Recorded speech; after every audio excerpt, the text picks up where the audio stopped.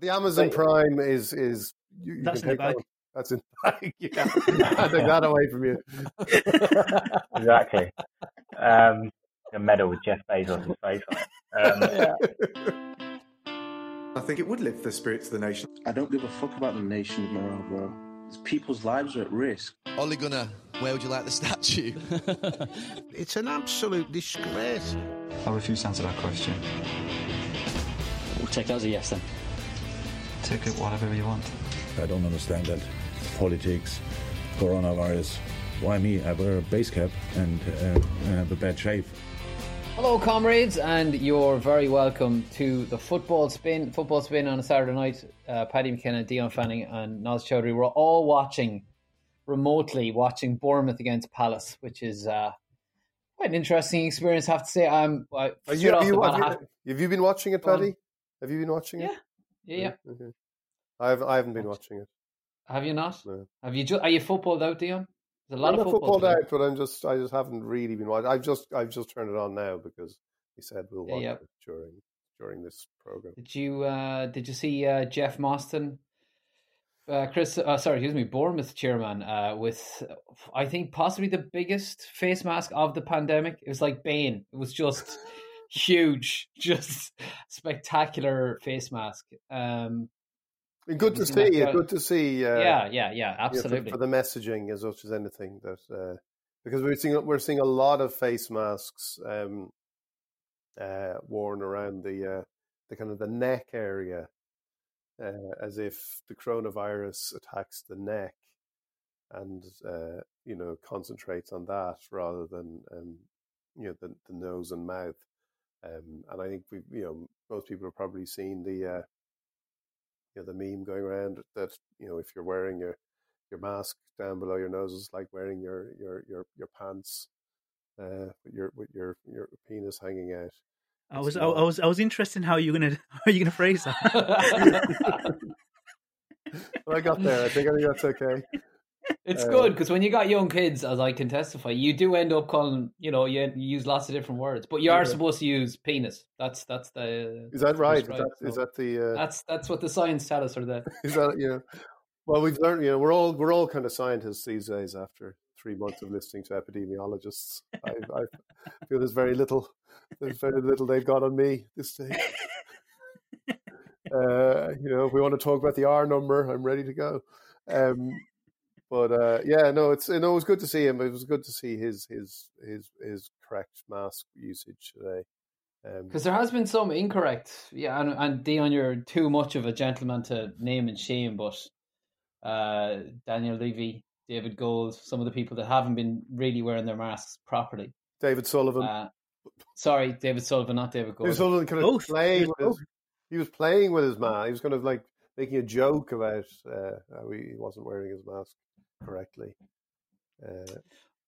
But as much as this time is about shaming, also a lot of people will feel bad about the things they should have done during the pandemic. We should celebrate the things that people are doing spending their time wisely. Nigel Pearson looks to have spent his time quite well during the lockdown. Oh, I mean, he is looking buff. Like he doesn't. You couldn't cast him as Superman, but you could cast him as Superman's dad. That's where I sort of put him. He's looking proper buff.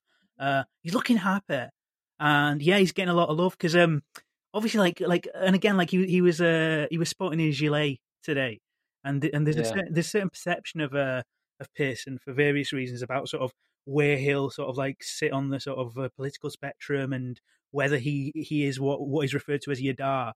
But he's anything but. He's actually really, his politics are sound. He's kind of I believe in 2010 when he was in charge of Leicester, there was a player who proudly admitted to being a BNP supporter, and he was dropped and then sold immediately.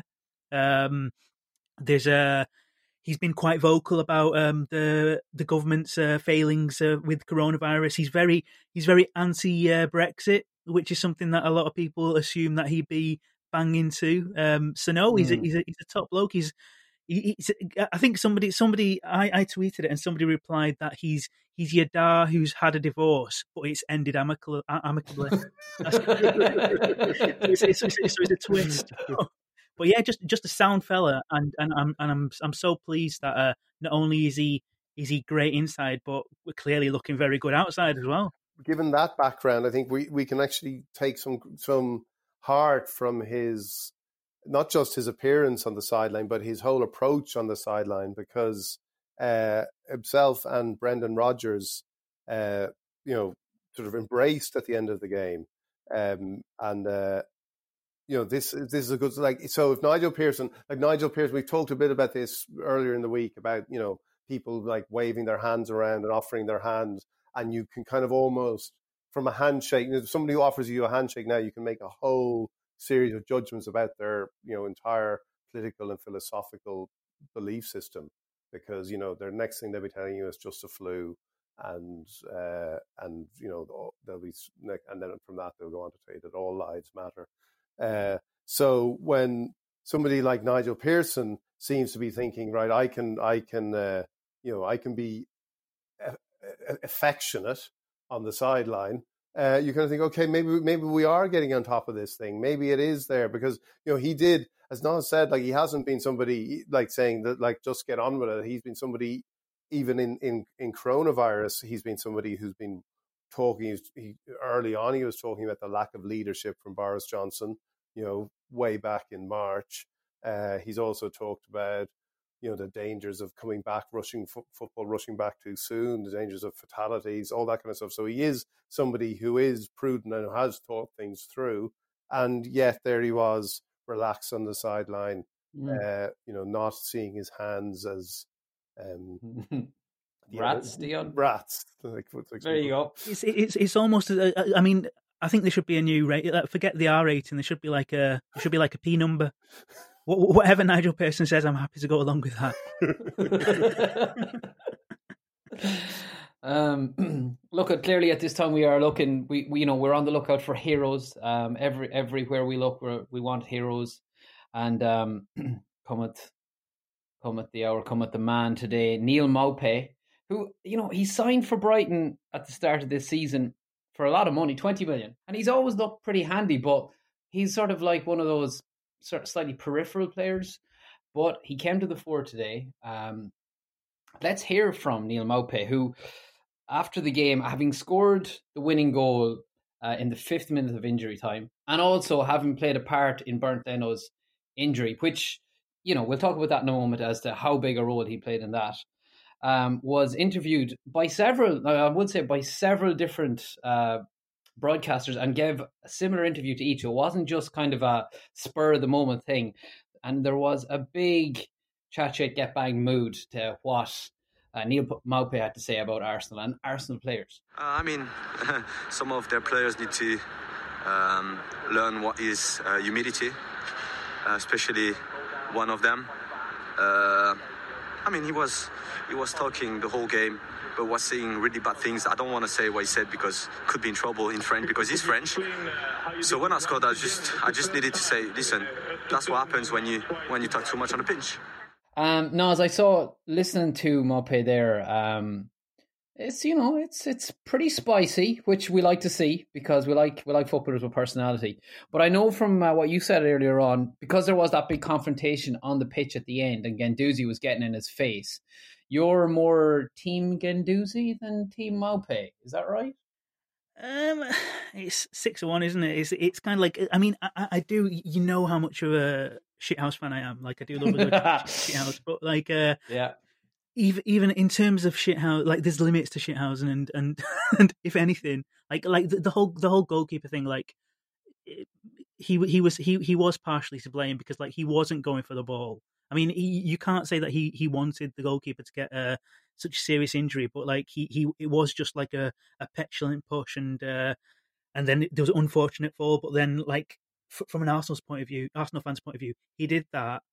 Then he was just generally in the game he was a bit of a shithouse, and then he scores in injury time, and then he's absolutely loving it afterwards, and obviously just cherry on the cake, sort of like losing the game to him. It was just like it couldn't get any worse. But no, I mean, if anything, you could argue that Guendouzi is just as sort of perhaps not for the injury, but he definitely he was definitely giving back, and you could see in the game. Like, we obviously aren't privy to what he was saying, but he was being very sort of like gobby during the game. So, but that I get what you're saying about the injury and Maupay's role in it, but it was pretty on a scale of sort of skullduggery. It was pretty minor, and I do think for Arsenal, like, there is such, like, they're carrying such a reputation that they can't shake. So for Leno to be kind of just gesticulating at him when he's being taken off, and all that sense, when you're looking at something that doesn't seem to be that significant, that huge. Clearly, it's led to his injury, but it does. It's just like this brittleness about Arsenal. And then what he says afterwards is actually on the money. Like, Arsenal going around talking during the game, and even if it's one player, or if it's a few players or whatever, if they're cocky when they're 1-0 up, like, the extraordinary thing about Arsenal, since we've come out of lockdown, is that just everything is just the exact same. Like, one of these things that is just another great comfort in this world is that Arsenal have not changed in any way. And I read pieces like before this week about Arteta, who seems very impressive, does a really good interview, is really good at being angry and clearly unhappy about things, and that's great. And maybe he's going to. That's like, this is a starting point for the kind of revolution at Arsenal that is needed. But nothing has changed. Like, I read, a lot of stuff about how, like, a lot of things he's done in nurturing players, getting players to recognize who's boss, who's the authority, all this kind of stuff. Now there's a long way to go in what he has to do, obviously, but the signs since the Premier League has resumed are very bad for Arsenal, and like, this was really terrible. And if Arsenal fans want to kind of direct it at Maupay, then they're actually making a big mistake, because this is just systemic failure from Arsenal. Same old problems. Like, even trying to say that this guy. We'll talk about Arsenal Fan TV in a bit, but he's injured our best player, as somebody said, and like, now he's gone and scored the winner. Just get over yourselves. Like, get over yourselves. Like, you're not anybody. You're not this idea that was the kind of downfall of Arsenal around 2007, 2008. That we're not going to be kicked. Like, when they had an extremely talented team, like, that seems to be the only thing that has remained of the kind of the late good Wenger sides. That idea that we actually don't like it when Fabregas, Fabregas walking up to Mark Hughes saying, "Didn't you used to play for Barcelona?" sort of condemning him for betraying football, and that kind of idea, which you could actually back up when you had talented players like that, but now. You need to just get over yourselves. You really need to get over yourselves. And that's what's kind of pathetic about Arsenal at the moment, and for so long, that it is just the same old thing, the same problems. And the most predictable thing of all, like that injury time winner. Like, it's just it's so predictable. It's great. Like, it's all great. Like, the altercation, then the really, really good work by the whoever was on fake crowd noise at Brighton today. Really, really earned his corn, because he just hit that boo button. He hit the boo button, and it's like, he was great. He's just I'll go for I've got a boo button and I know how to use it. So like that, it was all great. But if you're an Arsenal supporter, if you're Arsenal, you're like looking at it saying, this is the same stuff. And it's great that Arteta comes out and says it's unacceptable. And if you see the way he's speaking, it was actually encouraging, because he wasn't even that interested in going down the line of, we lost our goalkeeper, and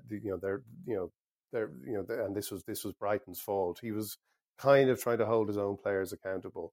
And that's the only place Arsenal are going to change from, because if Wenger, one of Wenger's flaws, and which became a serious flaw in the second half of his spell at the club, was that inability to really demand more from his players and to kind of actually hold them accountable and to push them further than they were being pushed. Well, you spoke there about brittleness and a persecution complex, and let's talk about Arsenal Fan TV, because now, before I play this clip, I think it does merit some setup and description for anybody who hasn't seen the lockdown Arsenal Fan TV iteration, because essentially it's like a warped goggle box where you're watching like 5 of the lads in this kind of weird 3-2 formation, 3 of them at the back, they're socially distanced, 3 at the back, and then 2 at the front. So you're watching them watching the game. And what sets up kind of like the tragedy and the dramatic elements of this particular clip when Maupay scores is that one of the lads at the back, DT, he seems to have gotten word about the Brighton goal before any of the rest, because they must be watching on delay, presumably. On an illegal stream, by any chance? No? Possibly that, Dion. Possibly that. Let's just say delay. Just in case. Don't cast aspersions on Arsenal Fan TV. We don't know how good their lawyers are, so I'm going to say delay. And he's taken off his microphone, and he's left without telling any of the rest of them the news. And it's going to be his voice as he's doing all of that you hear from. Oh, mate. And his dad's going to put a major cash in. I don't understand though. Fuck off. Why not bring on Ozil? Fuck off. Why not bring on Ozil? Why not bring on... You know what I mean? I don't understand it. It's madness. No way. No, you're lying, DT. DT just said I'm sorry, DT just said they scored. DT just said they scored. No, DT, no, you're lying, DT. You're lying, blood. You gotta be lying. You gotta be lying. You have to be lying. You can't. He's not lying. Oh my god, he's not fucking lying. And look who it was. Oh my god, it's Maupay. Oh my god. I can't believe it. I'm done. I'm done. I'm done. This book's gonna move me. No. This. No. I didn't know they scored. Nah. This is now. This is getting beyond now. Of all people, yeah? The man mashed up our best player, yeah? And then the pussy was scored in the last minute. Yeah? The pussy was scored in the last minute, yeah? At least we never lost, Laurie. Yeah? I scored. They just scored me. I know. Laurie's words. At least we never lost. We lost, Laurie, blood. Yeah? We fucking lost, blood. No, as I've watched that a lot of times, and it is not getting any less funny. It is a masterful performance. It's why they're at the top of their game. Well, this is it. I mean, I think most people would agree that perhaps Arsenal Fan TV lost its sheen a little bit. Like, we all look forward to it anytime Arsenal lost, or anytime there's a big drama, and then sort of it became a bit samey. But fair play to them. They've revamped the whole format. It's like a reboot. They're having a good pandemic. They've had a good pandemic. They've had a good pandemic. They've got this garage set up where they look like Westlife if they were directed by Guy Ritchie. They're essentially sort of spaced out. It looks like an Airbnb prison cell, and it's the weirdest thing about it is you don't, throughout that clip, you're not sure who he's angry at. Is he angry at Arsenal? Is he angry at Maupay? Is he angry at his fellow sort of inmates? Like, it's hard to understand where the rage is directed. It's amazing, and it's good to see them back. I mean, on a semi-serious note, I do feel slightly sorry for Arsenal fans, because I think you get 2 tiers of Arsenal fans. You get like sensible Arsenal fans and the type of Arsenal fan that you'll see on Arsenal Fan TV, and we all love that kind of Arsenal fan that blows the top. Everything's a drama, but there does seem to constantly be like a civil war between their sort of fan base and these 2 different sort of factions. And you almost felt it would end with Wenger going, because there was obviously a very loyal fan base that was behind Wenger, and there was a really toxic, angry sort of side that sort of wanted him out and were being incredibly disrespectful towards him. But it showed no signs of sort of changing since he's left. It's just morphed into this this garage setup since. Well, I think that's the thing with like the all culture wars. Like they keep managing to reinvent themselves for whatever issue is facing them. So, like, yeah, I agree. You would have thought, right, this is pro Wenger, anti Wenger. When that's gone, it's done. But that's not the way the world works anymore. It's not the way the world works at Arsenal. I can guarantee, it's not going to be the way the world works. Everyone thinks like if Donald Trump loses the election in November, there'll be some sanity will be restored to American life. That's not going to happen. And if we want to know about the world in 5 years' time, look at Arsenal fan TV today. That's been the way things have gone in the world. And I agree with Noz. It's great to see tired old format getting rebooted and energized. And I just hope they stay in that room forever. Here's one for you, Dion. Seeing as we're talking about ecosystems, how do you feel about Bellerin and his his tactics in terms of saving the world? It's kind of it's not the biggest commitment, and it's very, very conditional. It's very conditional, and it's also kind of putting the blame for it's kind of. There's not much the public, there's not much the rest of us can do about that. It's up to you, Bellerin. It's up to you and the rest of the Arsenal teammates. I would rather, other people were, it was in other people's hands. Let's just say that way. I'd rather the planet was in the hands of people other than the Arsenal team. So for context, exactly for those that don't know, yeah. He's basically said for each Arsenal win until the end of the season, he'll arrange the planting of 3,000 trees, which obviously after 2 defeats isn't looking too smart for both Arsenal or the future of the future of Mother Earth. So 6,000 trees for every Arsenal defeat, because that would be a lot more trees. Exactly. And when you consider like 2 of their players have kind of resemble sort of like tree style sort of like creatures, it's unfortunate. But I mean literally every mistake that they make is costing the planet. I know. Well, it's upping the stakes. It's some way of getting maybe people on their side, but it's I think he's got to rework. He's got to rework that now. Look for something different. We're into injury time in the Bournemouth Crystal Palace game. Reuben Pinder is on the line. Reuben, well, we'll talk about Crystal Palace in a moment, but we should probably start with Kayla. Legendary Crystal Palace, not mascot, what, animal? Mascot. Yeah, mascot, okay. Animal. What's the right term here? You don't want to get this wrong. Legendary animal. I love the way Paddy's afraid of getting cancelled. What do I call it? I think you could probably be cancelled for being worried about how you phrase, how you term an eagle. I think that's terms for cancellation. Yeah. I think it's okay, whatever you call an eagle. Really. This is the thing, isn't it? Because very few other clubs have a live animal at their game.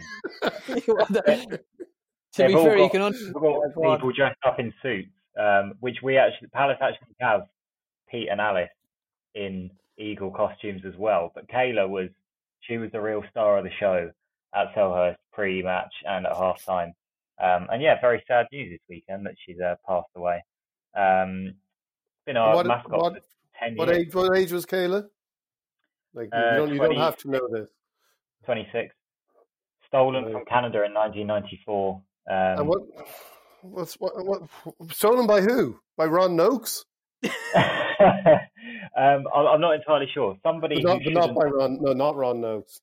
No, not Ron Noakes. Somebody who shouldn't have owned an eagle, right. And she couldn't hunt for food. Actually, it's getting really weird now. She would often go onto the roof of a university campus and then attack students for their food because she didn't know how to hunt in the wild, which is why she was adopted by a sanctuary, and then Palace employed her on match days. Right. Nice. So yeah, this has turned into Country File. very sad news. But we did win. Well, we are about to win, and this one's for Kayla. And will they? And who do you say dress up as an eagle? Pete and Alice. Pete and Alice, yeah. And will they be retained? Yeah, I imagine so. Okay, they won't. And would the new eagle be brought in, or is that it now? Do you think? That remains to be seen. Right. I hope they get a new eagle in. The pre-match build-up won't be the same without it. And was there any issues with the eagle? Anyone ever worried that it wasn't good for Kayla to be flying in a football stadium? I suppose not. I suppose it's fine for an eagle. No, I mean, it's fine most of the time, just flying from goalpost to goalpost or crossbar to crossbar. Although there was one time in 2015 when a Charlton fan threw a punch at Kayla as she was being walked around the side of the pitch and ended up spending 21 months in prison. But apart from that, yeah. Wow. Apart from that, she's had a great career. That's going to be a tough one to explain to your cellmate when you get in. What are you in for? I tried to punch an eagle at a football match. It'd be okay if you were sharing a cell with that Newcastle fan that tried to punch a horse.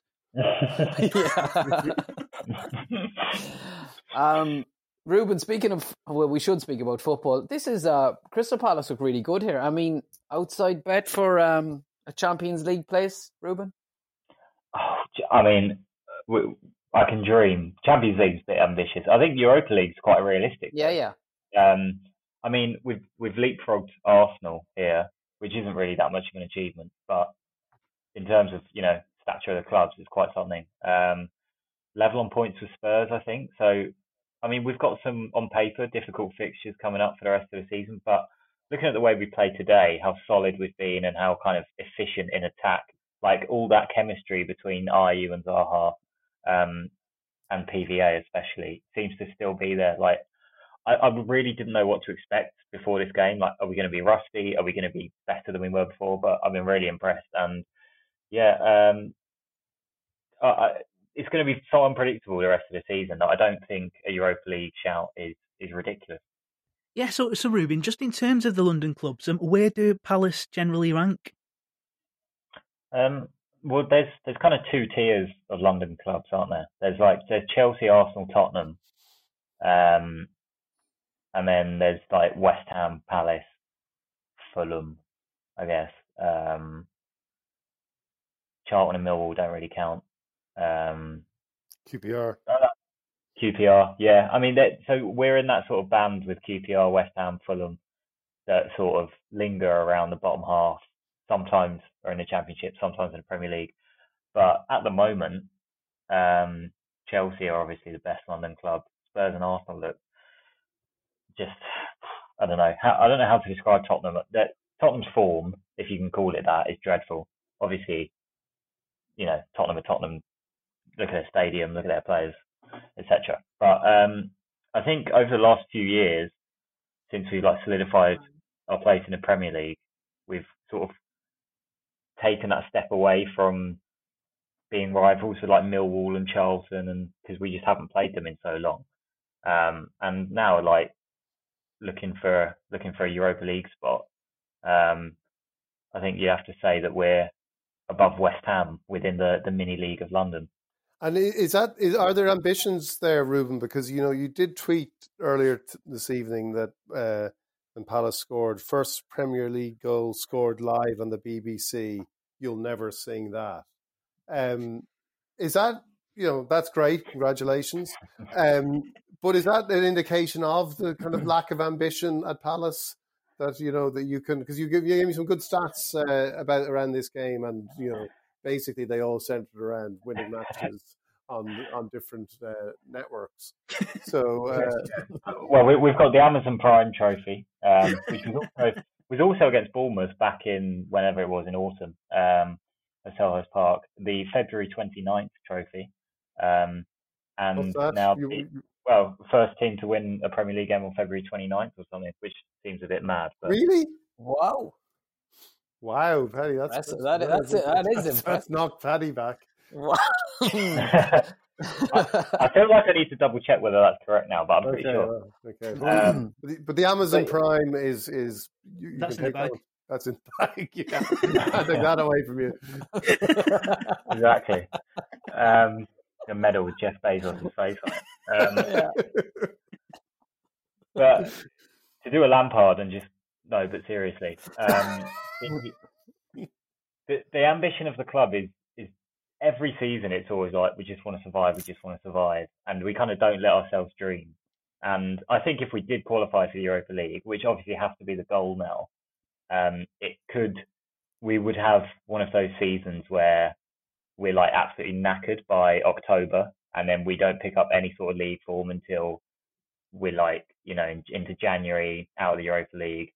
But it would be worth it. Like even if we go down or survive by the skin of our teeth, like if you're not going to push for the Europa League when you're in this sort of position, then what's the point? It's funny actually because the thing with Palace is that I think if you made the Europa League, I reckon you'd actually do quite well. Just because Hodgson sort of obviously with his experience in Europe, he might actually be the final, didn't he? Yeah. So he's got pedigree. So you never know. Once you get in, you might even win it.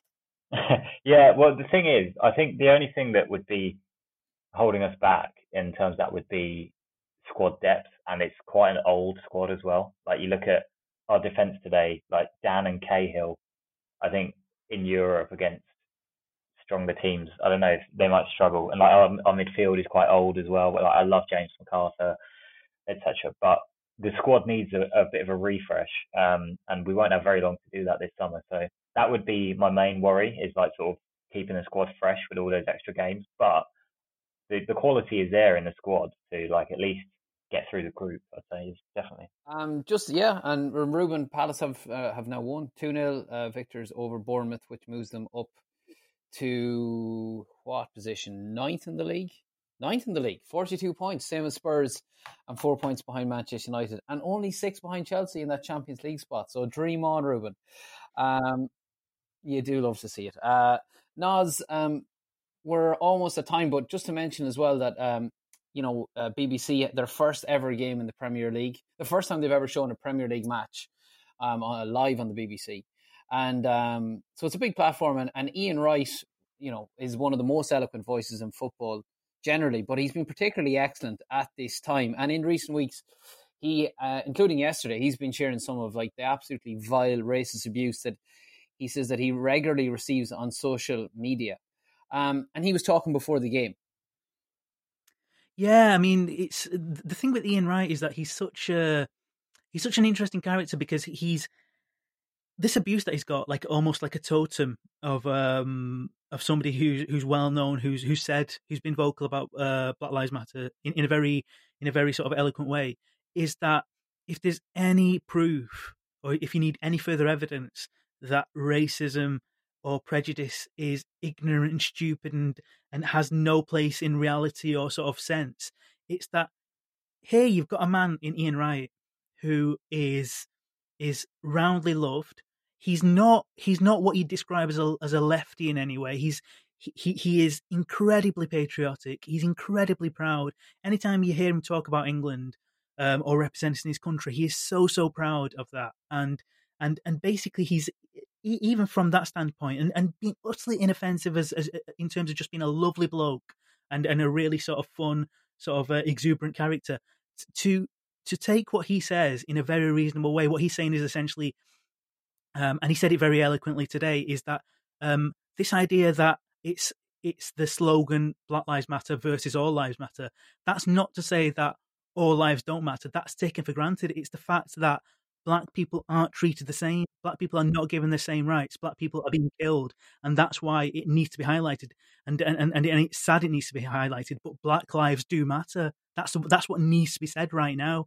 And he is saying something so inoffensive and so reasonable like that, and racists are still getting on his back. It's ludicrous. And again, like today, he spoke with such eloquence and so much heart. The thing with Ian Wright is when he first started his punditry career on TV, there was a part of it that I didn't like personally. Like, it almost felt as if like they were always going to Ian Wright like for like comic relief. Oh, go on, Ian. You say something funny, or you make us laugh, and I never really bought into that because it was obvious that he did have intelligent things to say, and he was a person of eloquence and sort of important views worth listening to.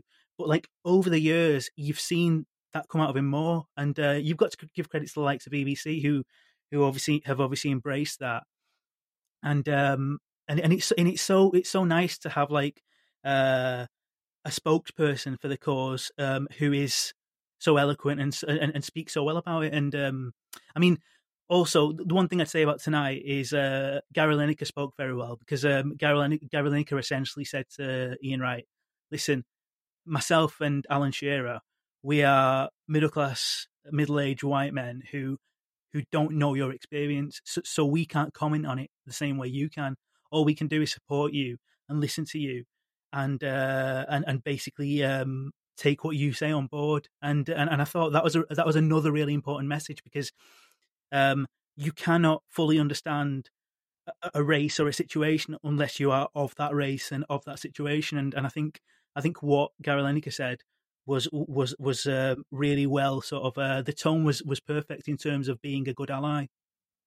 Well, we're at time, but we would like to hear what Ian Wright had to say actually on the BBC this evening. We'll come to that in just one moment. I just want to say thanks very much to all the lads, to Noz and to Dion and to Reuben, and to you guys as well for listening. And if you haven't already done so, click subscribe wherever you might listen to get all these shows directly into your feed. We've gone 5 nights a week. We'll be back tomorrow night after the Merseyside derby.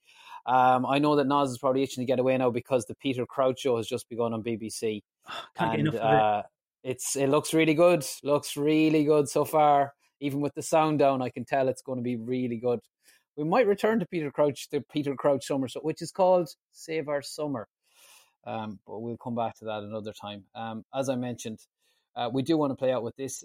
Ian Wright speaking this evening about his experience in recent times in Black Lives Matter, and we'll say goodnight on this. The response is unprecedented in respects of what we're seeing now. I think when you saw the Aston Villa and the Sheffield United fans take that knee, there was a symbolic vibe about it. It felt right. And you rightly mentioned the Premier League, Troy Deeney, Wes Morgan, the club captains. What they've done is powerful, and it's given the movement global momentum to keep the conversation going for change. You know, when you look at, like, people try to belittle it, they're talking about all lives matter. We know all lives matter, but the reason why people are kneeling is because to some people Black lives do not matter, simply because police brutality, systemic racism and equality. That's happening to Black people on a regular basis. And also people are saying things like jumping on the American bandwagon of taking the knee now. Yes, for every George Floyd, you have a Christopher Alder from the UK, Dalian Atkinson, Adama Traore from France. We've had Ori Geller from Germany. It's happening systematically, and that is why people are taking a knee. And that, for me, what I would like to ask people is, what are they afraid of, giving Black people equality? No, we've had false dawns before. Are you more confident this time that the momentum will continue? Well, that's what's needed now. Action. Action's needed, because we've seen it with the T-shirts, we've seen it with the Black Lives Matter shirts. What needs to happen now is that action needs to be taken. I think it would lift the spirits of the nation. I don't give a fuck about the nation's morale, bro. People's lives are at risk. Ole Gunnar, where would you like the statue? It's an absolute disgrace. I refuse to answer that question. We'll take that as a yes then.